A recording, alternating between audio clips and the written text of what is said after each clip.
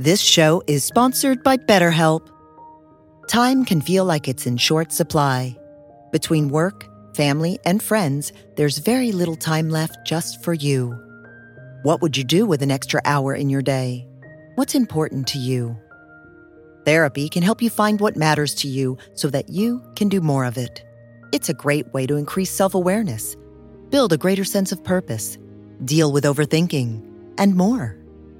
If you're thinking of starting therapy, give BetterHelp a try. It's entirely online and designed to be convenient, flexible, and suited to your schedule. Learn to make time for what makes you happy with BetterHelp. Visit BetterHelp.com/BeHereNow today to get 10% off your first month. That's BetterHelp, HELP.com/BeHereNow.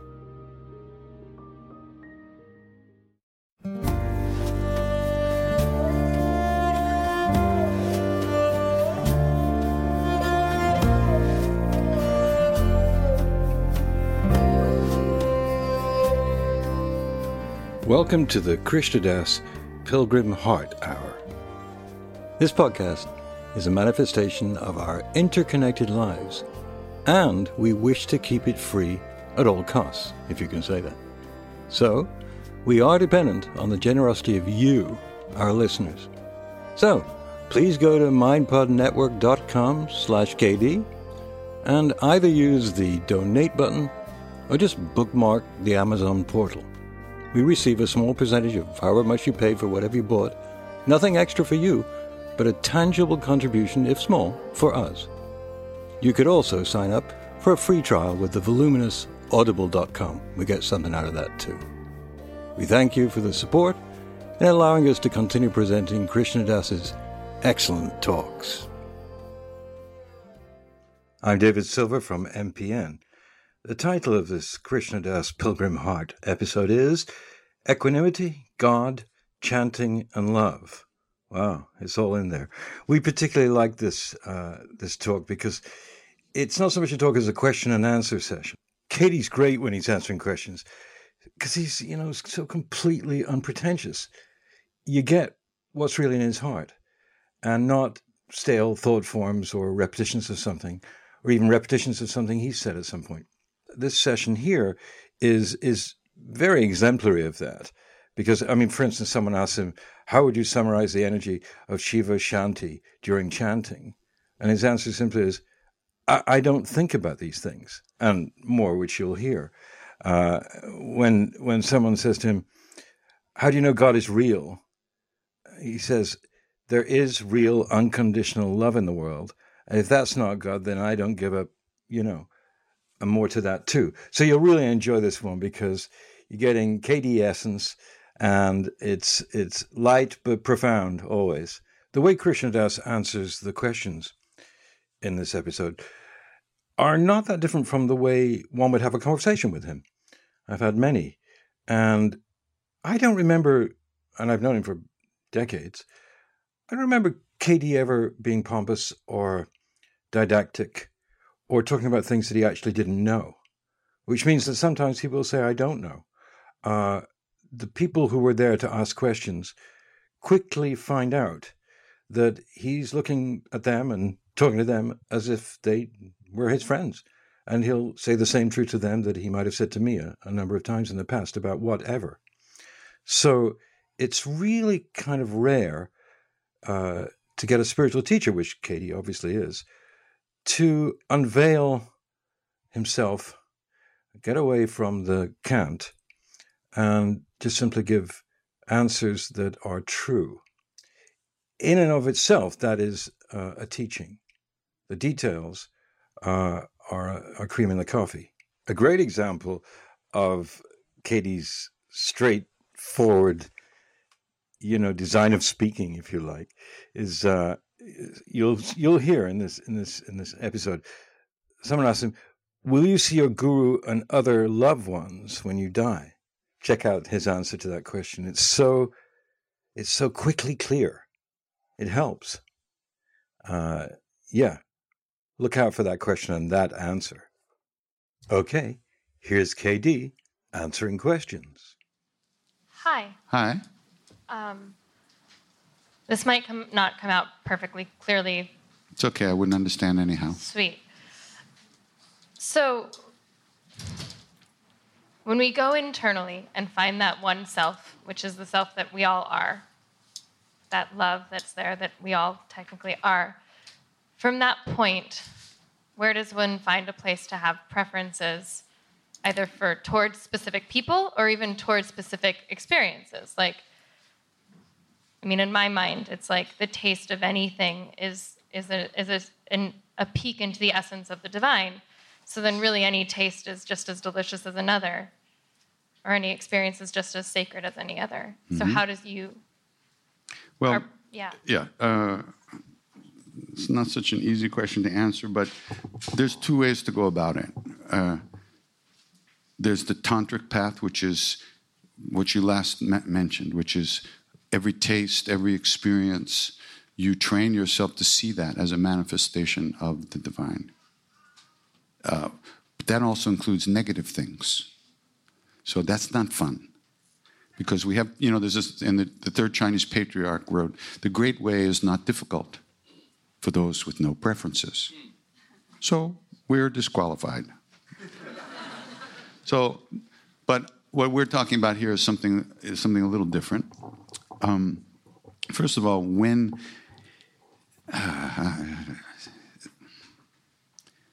you don't become the one that we all are. Not you. The one that we all are is already within you as your true self. It isn't me. You could say it's closer to I. But I doesn't have any preferences. I is pure awareness. Once you reach that point of equanimity, everything that comes towards you and through you and by you, you treat the same. And yet, if you also honor your karmic situation. If you have a family, if you have people around you, that you take care of them. Just because you realize the oneness doesn't mean you can't stop at the red and go on the green. You don't lose anything you gain the whole universe. But you also appreciate the rules of each particular world that you live in. It doesn't deny anything. It includes it all. But I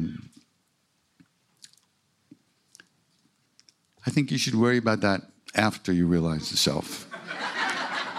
Then come back, we'll talk some more. My question is how would you summarize it in your words, the energy with Shiva and Shanti energy during chanting? How in your words? Om Namah Shivaya. I don't know. See, I don't ever think about those things. I don't know who Shiva is. I don't know who Shakti is. I don't know anything about any of that stuff. I just sing. And maybe things come through when I'm singing. But I'm singing. They can come, they can go. I'm not concerned with knowing anything. I'm concerned with being in that loving presence all the time. That's the only thing. And so in order to remain in that loving here and now, in that loving presence, I don't cling to those kinds of experiences. I try not to, because then they'll just take me out of that. All these deities, all these beings, all these great beings, all these real, true, realized beings, whether they're Shiva, Shakti, Buddha, gurus, Jesus, we're seeing them through our very, very small, limited vision. We don't know who they are. We don't know what their reality is. It's impossible. It's like asking a frog that's born and spent its whole life in a little pail to describe the whole sky. All it ever sees is just that little bit up there. So that kind of stuff, it's irrelevant as far as I'm concerned in terms of right now, how to get through the day. It's nice stuff to read. I enjoy those stories, and you should read the Shiva Purana, and you should read the Devi Mahatmyam. It's amazing stuff. It's great stories. The Devi Bhagavatam, all that stuff. So so should I, for Christ's sake. I should. But I'm too busy singing, so what can I tell you? I wish I knew that stuff because it's nice, but I don't know anything. I'd rather be Shiva than think about him, by the way. One question I did have was, one of my favorite songs is an English song that you sang, and I think the quote that I'm trying to remember is, one thing I know, and I know for sure, my God is real. Yeah. Mm-hmm. That's, yeah. Mm-hmm. And I'm wondering, how do you know God is real, and was it the Maharaji's love? And what? Was Maharaji's love and the presence of him giving you that experience so that you know for sure that God is real? Well, I'll tell you, I know one thing. There is real, unconditional love available in the world. And if that's not God, I don't give a fuck. I don't want to know. All right? That's it. That's all I want. And I know that that's real. I've tasted that. I've been blessed with just that much. And that's about all I know, by the way. I don't know anything about Shiva, Shakti, or anything else. But I know that what I felt with Maharaji transcended everything that I could have ever imagined. It was beyond anything I could imagine in terms of what real love is, And I mean, it wasn't like it happened 2 days ago. It was in 1970, for Christ's sake. I was with him. That's a few years ago. And yet, it's right here, right now, I feel it. That presence is right here, whether you call it Maharaji or you call it Frank. It doesn't matter what you call it. That love is here. It's always here. And as soon as we stop thinking ourselves into a pit over and over again, we begin to feel that. And that much I can tell you. I can't tell you much else. That much I can tell you. Om Namah Shivaya. Same to you, buddy.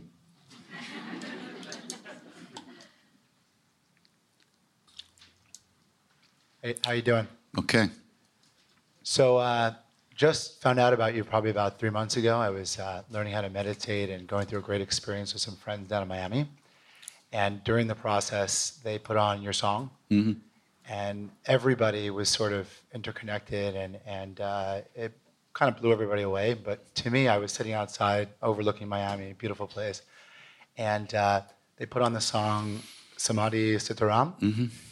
And he said, this is a 5,000-year chant, is what they said to me. I mean, I don't know if it's true or not, but he puts it on to sit back and breathe and listen. Mm-hmm.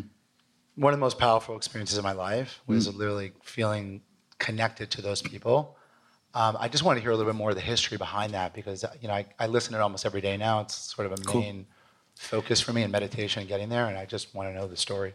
Thanks. There's no particular story about that particular chant, but all these chants are simply and gracefully Maharaji's love flowing to us. There's simply a vessel that his love comes to us, that love comes to us. It's his blessings that I'm here. And it's and this is what it is. I don't have anything much of my own other than to offer this, which I offer to myself because I need it. And in that process, everybody gets something. So it's all his blessings. And you should read more about him. I'm not selling him to you. Believe me, you can't buy him. He's dead. Supposedly. But you could read about him. He's available. His presence is right here all the time. And he's the real thing. So that there's no doubt about as far as I'm concerned. So if you're attracted to this, if you feel something nice, and you want to know where it comes from that. So read about him and expose yourself to spirituality. Thank you. Over there, they always get everything over there. Okay. Hey. Hi. Do you create your own melodies, or are these traditional melodies that you're using? I don't know. You know, you ask me to think about this shit, I'll think about it, but I don't usually think about it. I just do it. Namah Shivaya, which is my big hit.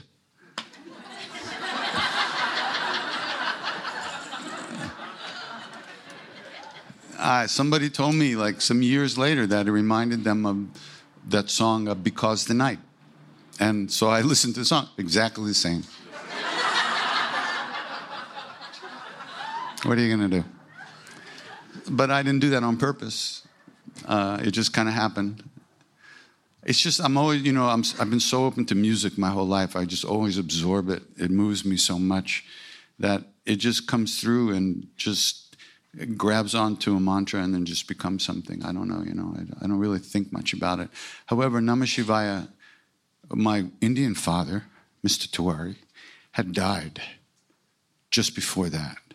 And I really felt, he was a devotee of Shiva, but don't even start me talking, but he was an incredible yogi. And I always thought that he dropped that on me from up there, that song, at that time. I just, there's a kind of an emotional body that grew up on Long Island, around New York, that heard all kinds of music, and so when the impulse comes through, it doesn't come out like Indian music, because this body has very little to do with Indian music, but it has a lot to do with growing up with Western chord changes and the emotional reality of those chord changes and feelings, So it just comes out that way. More Western than Eastern. More North Shore Long Island than South Shore. You can kind of like... I sing what I like. It's weird. I actually like what I sing. I sing what I like. And I'm glad y'all like it. But I'd be singing the same thing anyway. I'm not singing this to please you. I don't think about, well, what if I sing it this way? Will people... That would be very self-defeating, because then it's not about the practice anymore. It's about getting a response from the supposed outside world, which is not what I'm interested in. I appreciate it, though, that those people respond that way and people feel this. But that's Maharaji's blessings, I see myself as a rusty old pipe that he picks up and he plays beautiful music and then he throws it down until the next time he's ready to play. What does a pipe know about music? What does a rusty old pipe know about music? But in the hands of somebody who knows, it's good for something. So that's about it, Maybe not so rusty. Pretty rusty. Do you believe that you will see your guru or other loved ones when you die?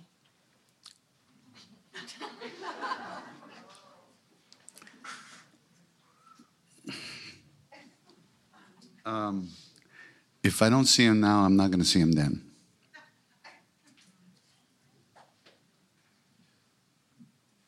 Love doesn't die. Love is here all the time. Bodies go, but love never dies. If I don't feel it now, there's no guarantee you can feel anything later. As far as the form of that love, the body it was in,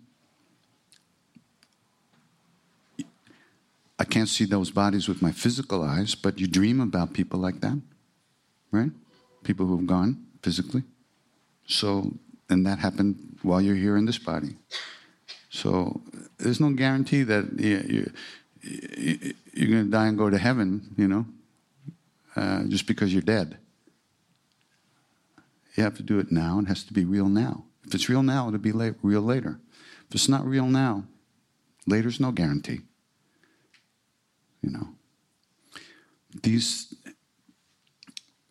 These places that people talk about, heaven, hell, all these different worlds that you go to when you die. This is all a result of karmas. They're states of mind. It's not like an island in the sky where you have to pay rent, You're paying rent with your karma. If you've done certain kind of actions in your life, then you experience great bliss for a certain period of time till you paid off that karma. And then next. While you're experiencing that bliss, it feels eternal. That's the nature of that feeling. It doesn't last, but it feels eternal. Eternal damnation, for instance, feels eternal. But they say that when the karma is paid off, that's over next. Heaven, the quality of the heaven world is that it feels eternal when you're in it. That's why it feels so great. It's always going to be like this. But it isn't. Only as long as you have the karmas that brought you there. So love, if you don't have love now, you're not going to find it later. If we don't see that God, if we don't see that beauty in ourselves right now, dropping the body is not so easy. It's serious business. And we're not ready for that. There are people who practice, who understand what that's all about. And they've written books about it. There's interesting stuff out there. But if it's not here, it's not there. If it's here, it's there. It's that simple. Hi. Hi. Okay, I've been... Okay. Okay, I went to a workshop with Reverend Jagannath Carrera at Integral Yoga. With who? Jagannath Carrera, Reverend Carrera. Uh-huh. And he was talking about spiritual commercialism, where we seem to feel that we need to buy this or buy that in order to feel spiritual. And I'm having a little trouble with the fact that I think he's right. We are becoming a society... How much did he charge? To tell you that. Well, I do work exchange there, so I didn't pay. Oh. Smart, aren't you? No, I know, but I feel like we're all being drawn into that. And I don't know, it's just, I'm wondering what you think about that, something like that. I think I'm going to start selling Krishnadas necklaces and bracelets and T-shirts and everything. I don't know. I bought when I went to India, I bought lungis and Indian clothes because I wanted to feel holy. That's about as far as I went with that because it didn't change me very much. It's just normal American Western stuff. Part of that. What's that? Another part of that. Yeah. I was surprised that you were selling T-shirts. Who, me? Yeah. Oh, me too. Okay. On your Hey, a girl's got to live, right?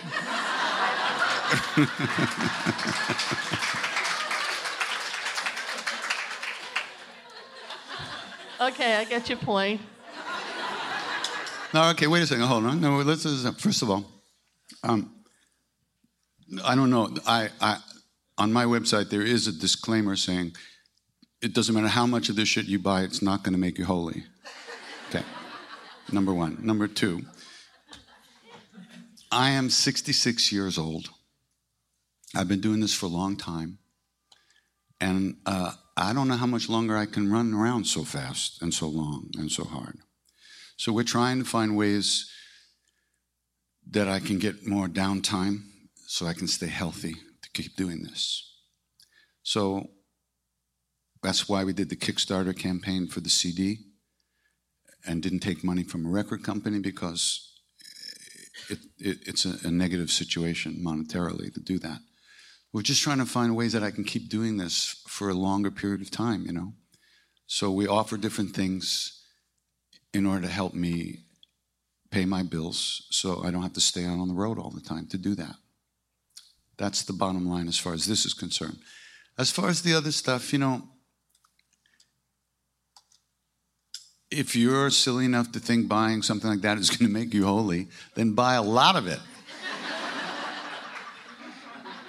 Buy stock in the company. Do whatever you can, if that's, and then you'll realize, wait, it doesn't work. And then you'll learn a lesson, I don't think it's, I just think it's normal humanness, And you got to find a way to live in the world in a good way, and accomplish what you need to accomplish and take care of the people that you need to take care of. And in India, they support wandering monks and sadhus. They give them food. There's ashrams that feed people. There's beggars everywhere. A lot of people are fed. In America, you got to work. You got to have money. There's just no other way to do it. So we're trying to find a way, as far as I'm concerned, to do this in the most simplest, easiest way. But as far as the commercialism, like Amma sells all that stuff in the back of when she talks. But, all that money goes to charity. So it's not really bad. And if people think buying a blessed bracelet is going to, get them entrance into the heaven worlds, well, maybe it will. I don't know. But you have to kind of look at each situation individually and see where does it come from, why is it being done, who does it benefit, and what's it really all about. I think every situation is different. I just bought a set of Tibetan prayer flags because these flags were made specifically to benefit this very really good Lama, good Rinpoche that I know, right? And so prayer flags have these mantras on them, and when you put them out and they get blown by the wind, they believe that it generates virtue and good stuff, right? So this Lama is sick. So I bought a bunch of that stuff. I'm just like everybody else. So, but I hope it helps. Every time I see the flags, I go, okay, Lama, I hope you're cool. So that's a good thing. Okay? Okay. That's how we started. That's how we ended. Yeah. Hello. Hi. I want to do a trip to India next year for yoga and meditation, but there's so many schools that if you go on Google or you do a search, all these schools and all these practices pop up. Yeah. Do you have any recommendation in an area or an organization, or just go with the wind? No, just go visit the teachers, go visit the places and try to meet them. I wouldn't take meditation lessons online,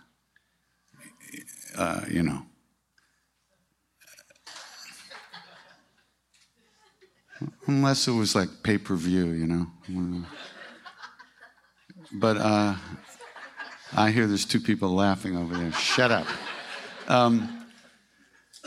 There's a lot of good places. I would recommend the IMS in Barre, Massachusetts, the Instant Meditation Society. No, the Insight Meditation Society, run by Sharon Salzberg and Jack and Joseph Goldstein. They're old friends of mine. It's a beautiful place to go and a great place to practice and to learn to practice. There's a lot of great places, but you have to go, meet the group, meet the teacher, sit there a little while, see how it is, It's fun. You go and check these places out. But don't join anything. The real places don't need you to join. They're not out to make devotees or disciples, and they're not doing business other than what it costs to keep going. They're not proselytizing. Anybody that proselytizes, speaking for myself, run the other way as fast as you can. Because, it means they want something. Even if they claim to want your own best good, Okay, thank you. I'll find my own best good myself. But that's the way I feel about it. But there's lots of great places to learn and that teach good stuff. And the only way to do is jump in, Thank you for listening to the Krishnadas Pilgrim Heart Hour. We really appreciate your support and hope you'll continue that support by going to mindpodnetwork.com/KD and clicking on the donate button or using our Amazon.com portal for all of your purchases. Thank you. Namaste.